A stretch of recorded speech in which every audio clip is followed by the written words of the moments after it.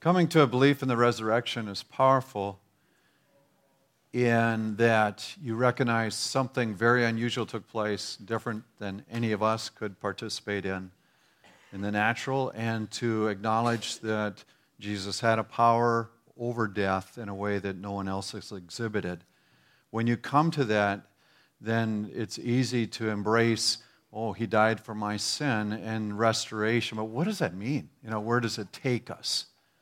And I'd like to spend a few minutes on some of those thoughts today, and even tying in our connection with creation. In that, when I was a kid, and I was told, you be forgiven of your sins, and I'm glad I don't want to go to hell. That was, The other side, though, oftentimes I had this picture of, how you see the picture of clouds and a ukulele, which obviously wasn't heaven. But even the thought, got that, huh? Even the thought for me of eternity praising God was, how would you do that? It sounds like, as a kid, it sounded about like a Sunday afternoon nap. It's just like, Lord, help us. For me, I can define eternity by a 4-hour movie, right? Gone with the Wind, Titanic. I rest my case. But that said, I don't think that's the intent of things. And so what I want to do is go back to creation. I want to look at the end of times in connection with that, and then kind of where we're at in the middle of things, okay? So when we talk creation and even before the fall, there's some original design features put into that are very significant. And what we need to grab onto is this is pre any kind of destruction or failure or sin, and so it's in a sense wired into us as a people. When you look at things and you're going, I love to create stuff. I love to make order out of chaos. I love to develop things. I love to see things put in place. That's appropriate for who you are. You're never going to escape that. And it isn't just about sitting with, warm fuzzies about God, but there's this awareness that we were called to activity in Him from the very beginning of time. So now we discovered that verse, be fruitful and multiply. And it's more than making family, right? That's more than the original call. Some of you have gotten making family down, but there is more to it. Seriously. But, in that, what we should see is that God desired to have a really big family and interact with them like a family, and that we are His choice, made in His image. And so when the natural development of populating God's family, so to speak, is the nuclear family where parents know God and they're training their kids in the ways of God. And that development is an expansion that's normal and appropriate. I was aware of 2 stories this week out of this group where a 2-year-old boy, his mom is sharing with him, and he goes, I want to know Jesus. And you're going, well, what can he know it to? Well, he gets started. What do we know? It's 60 or more? Well, we're getting started. It's the understanding is ever expanding.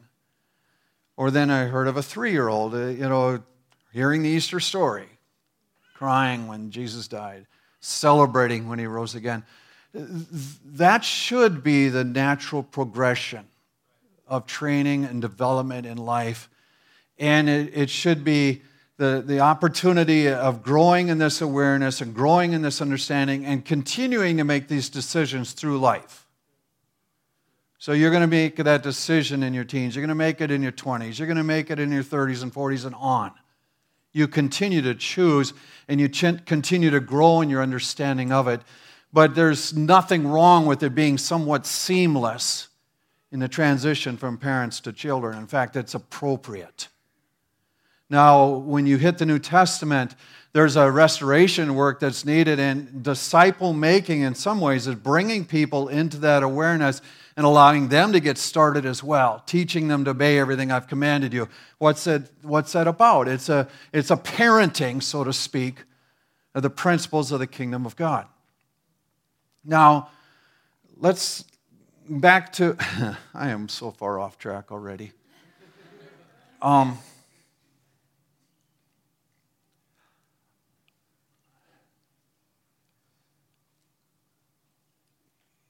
going to hit one verse out of Ephesians. Ephesians 1:21. Paul is making a prayer for the Ephesians. He says, I want you to know the power of God. I want you to know what this is about. I want you to understand. In 21, he says, Christ rules over all forces, authorities, powers, and rulers. He rules over all beings in this world and will rule in the future world as well. So, with the resurrection and with his conquering death, being seated at the right hand of God, he is given great authority, not in just this age, but in the age to come. So that said, God has put all things under power of Christ. For the good of the church, he has made him the head over everything. So that's our tie-in, so to speak. When we got into Genesis and we said, be fruitful and multiply, fill the earth, subdue it, rule over it, the idea of subduing and ruling as something, and filling as something that, we look at today and say, in our culture, it's like, is that even right? Filling the earth, what do you mean? Overpopulation? You're called to overpopulation? Really? And there's an anger that comes out in many. There's a lot of directions to go with that. Subduing and ruling. I want to give you some positive examples. I want to note that starvation is regularly the result of people's greed and withholding from others. It isn't necessarily a food issue. And if you examine different nations where poverty and hunger is rampant, often that has to do with their political systems, not so much food. In fact, there's enough food produced in the world to feed people, it just doesn't get to them. Secondly, when we talk about things like mining, often greed destroys landscapes and everything else. It's true. You look at pictures of the gold mining and you realize it isn't just the destruction of landscape, it's also the destruction of people, because greedy individuals force others into essentially slave labor so they can become wealthy in themselves. You see that with forestry as well. When we were in the Philippines years ago, I remember seeing whole mountainsides that had just been stripped bare by one of the companies from here in the U.S. In the U.S., that wouldn't be allowed, but they had gotten by the law there. And so you see these massive mountains and hillsides just completely stripped of all trees and lumber, so somebody could get wealthy. That's not the kind of stewardship that God was calling us to. But it is a dominance because of the greed that tends to exist within our hearts. But when God created humanity, and said, fill the earth and subdue it, I want to point to you what else is pictured in that creation scene. In chapter 2, it says, no bush of the field was yet there. No plant of the field had yet sprung up. There wasn't any rain yet. There was a mist going over the land, watering the whole face of the earth. It says, the Lord planted a garden, put man in it. And it said, he caused every tree that is pleasant to the sight and good for food to be placed there. It goes on to say that there was a river flowing out of Eden. That's important to me a little bit later, okay? And God took man, put him in, and told him to take care of it and look after it. So he plants this beautiful garden, puts man in it, and then says, I want you to oversee this. And the potential in my mind is that thing would be ever expanding as they invested and filled the earth, so to speak. He also took some soil and made animals and birds. He brought them to man to see what name he would give each of them. Now, very few animals are going to come see me. But in that picture, there's a interaction that goes beyond what we know, right? In fact, when we read the flood account, we also read of the animals coming two by two.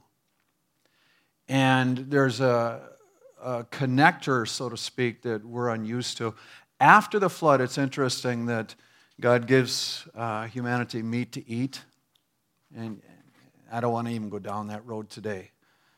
But I also know that in connection with hunting, guys are told, if you want animals not to know you're a meat eater, eat veggies for a while before you go hunt. There are factors involved with this that go beyond what our normal understanding is. That said, I want to read a bit of the end of the story out of Revelation 22. No longer will there be any accursed, but the throne of God and the Lamb will be in it, and his servants will worship him. They will see his face, and his name will be on their foreheads. Night will be no more. There will be no need for light. They will reign forever and ever. And I skipped a couple verses. I've got to go there, though. Revelation 1 and 2. The angel showed me the river of the water of life, bright as crystal, flowing from the throne of God and the Lamb, through the middle of the street of the city, and on either side of the river, the tree of life, and its 12 kinds of fruit, yielding its fruit each month. Leaves of the tree were for the healing of the nations. You look at that and you're going, the very beginning starts with the garden. The very end, in a sense, has a garden with plants doing way beyond what we think possible. You see a river flowing crystal clear, and you're going, there's a connector here. It's very similar to the creation account. But who is ruling and subduing? With Jesus over all things and ruling all things, in a sense, the power and authority that's been given to him is being exerted over creation in a way that was designed from the beginning of time. And so what's going on at the end of times is the fullness of what was seen by God and started in the beginning. This isn't just a wasted venture, but it's something that was developed from the beginning of time. It had an intent and a purpose and a value that goes on. Now lest you think I'm just wandering, let's go to Romans 8.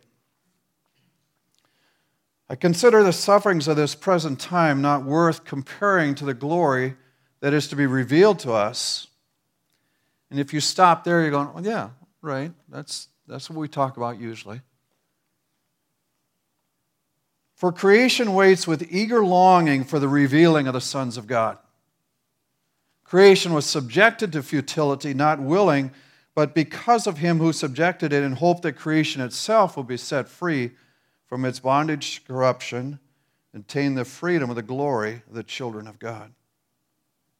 For we know that the whole creation has been groaning together in the pains of childbirth until now, and not only creation, but we ourselves, who are the first fruits of the Spirit, groan inwardly as we wait eagerly for the adoption of sons, the redemption of our bodies. So he says the very tension that we feel in waiting for God to put all things in order in his return is a tension that is felt in creation itself. You really remember when the curse was brought forth, it was said that thorns and thistles would grow up, men would have to live by the sweat of their brow. It was greatly complicating things.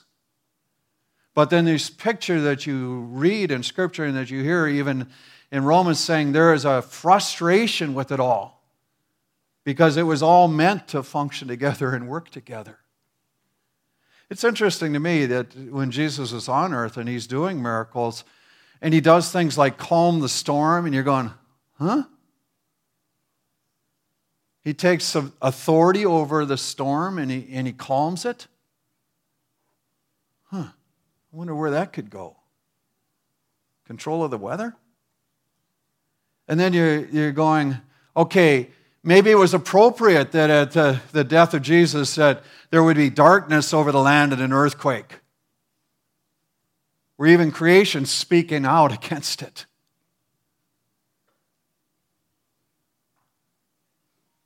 Or you start wrestling through it lends a whole new understanding to even like the story of the fig tree when Jesus curses it and it dies.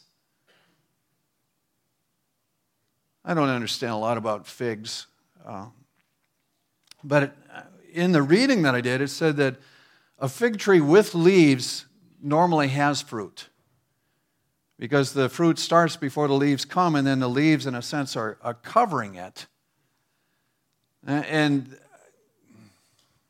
I'm in over my head as far as the application of this. I just know that he cursed it, it died. You know, it's one of those things. He had power over that tree.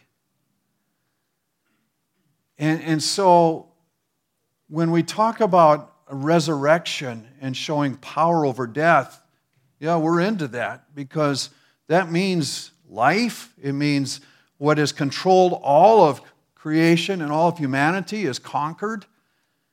And then we get to participate in that as well. You know, that's awesome. But where's it going is the question in my mind. And then I go back and I read something like Isaiah 11, and it has a whole different meaning to me. Isaiah 11, like a branch that sprouts from a stump, someone from David's line will someday be king. The Spirit of the Lord will be with him and give him understanding, wisdom, and insight, and he will be powerful, and he will know and honor the Lord. We associate that with Jesus, right? That's a prophecy given about Jesus. We say, yeah, that's him, that's him. His greatest joy will be to obey the Lord. He won't judge by appearances or listen to rumors. Poor and needy will be treated with fairness and justice.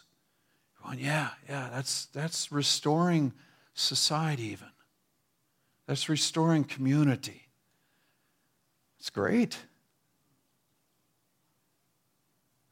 Here's where it gets freaky for me. Leopards will lie down with young goats. Wolves will rest with lambs.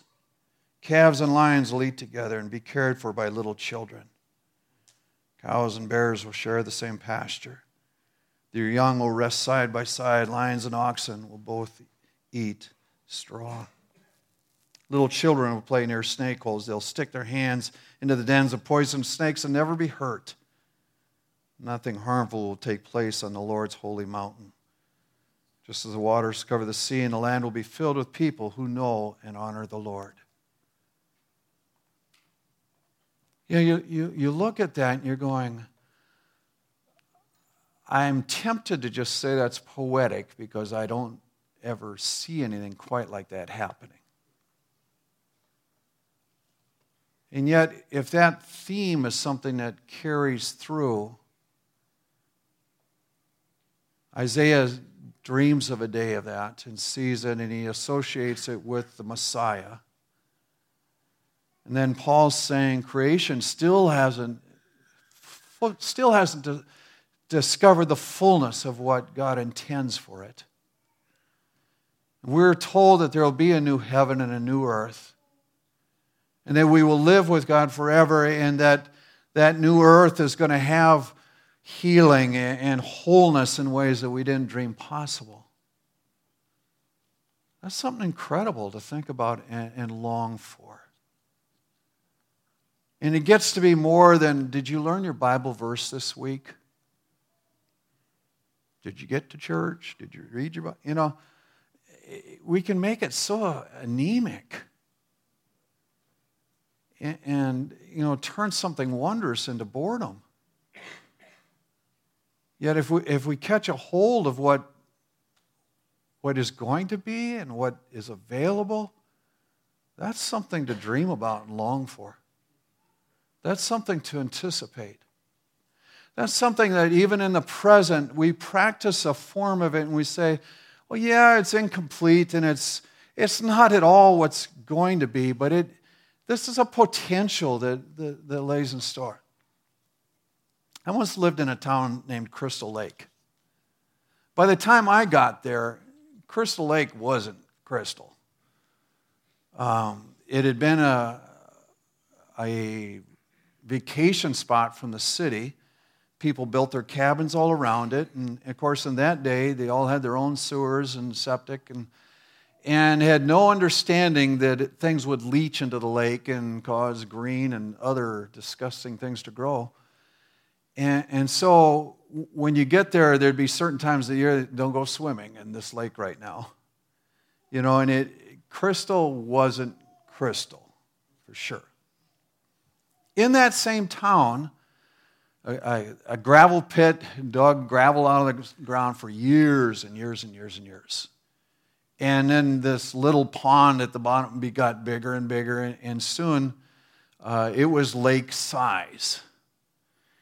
And the city and local government said, you're not leaving this thing until you restore it somewhat.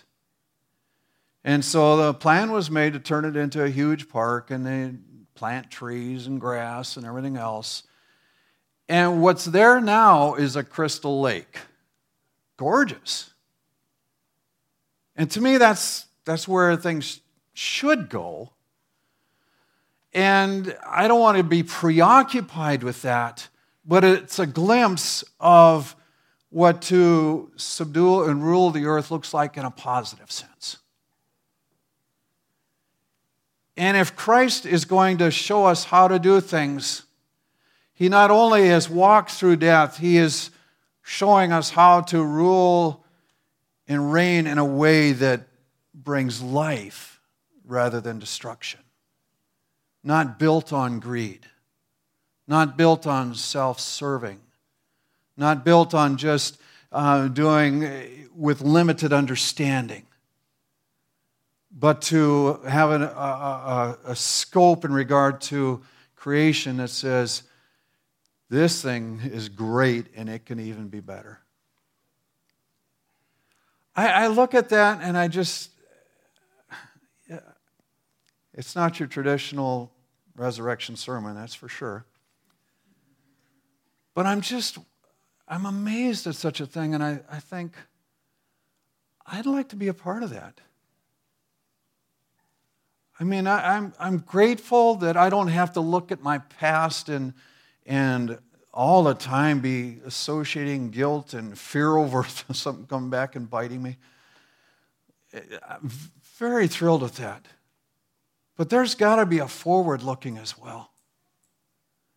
And we're given enough hints in Scripture as to something extremely dynamic and wondrous. And what an honor it is for us to participate in the kingdom of God that way. Psalm 8. Some of you know it by, O Lord, how majestic is your name in all the earth. Our Lord and ruler, your name is wonderful everywhere on earth. You let your glory be seen in the heavens above. With praises from children and from tiny infants, you've built a fortress. It makes your enemies silent, and all who turn against you are speechless. I often think of the heavens and your hands have made, the moon and the stars you put in place, and ask, why do you care about us humans?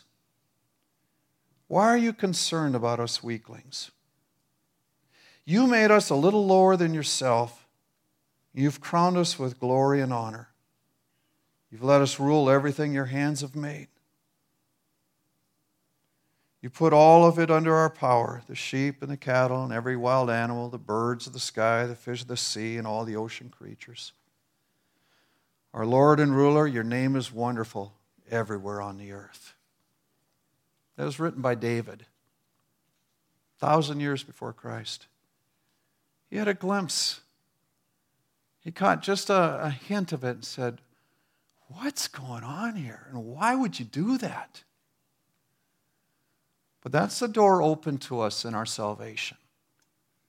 So when we pray and ask God for forgiveness of sins and a restoration of relationship with God, we're acknowledging that it's a restoration that not only is going to be with God, in a sense, developing amazing family, but it's also a restoration of our relationship to creation in the future.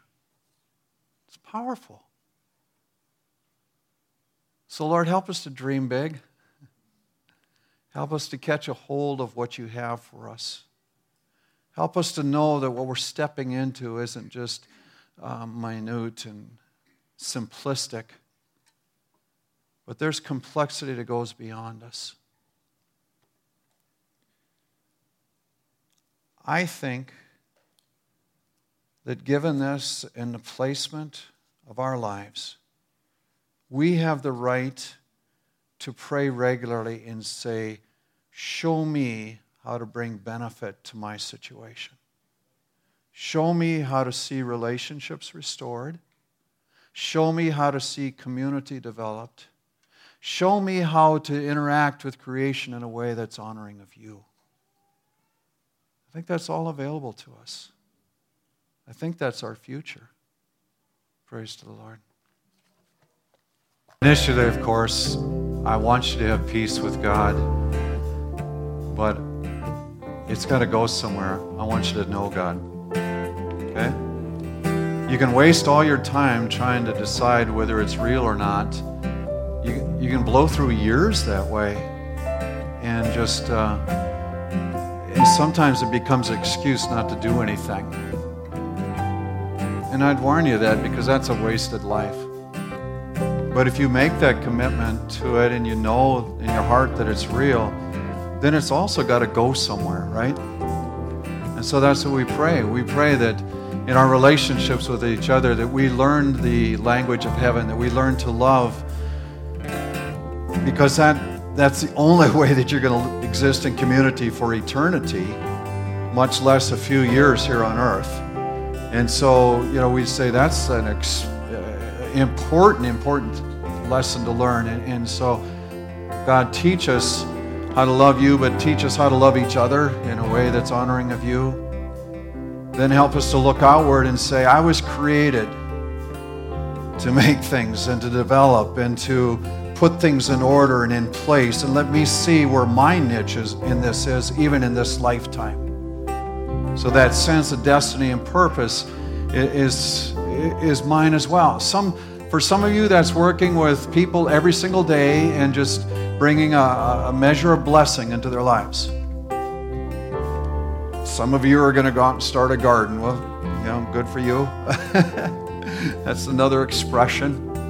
But it's this thing of saying, in this lifetime, there is value and purpose and things to accomplish, not just sitting and observing.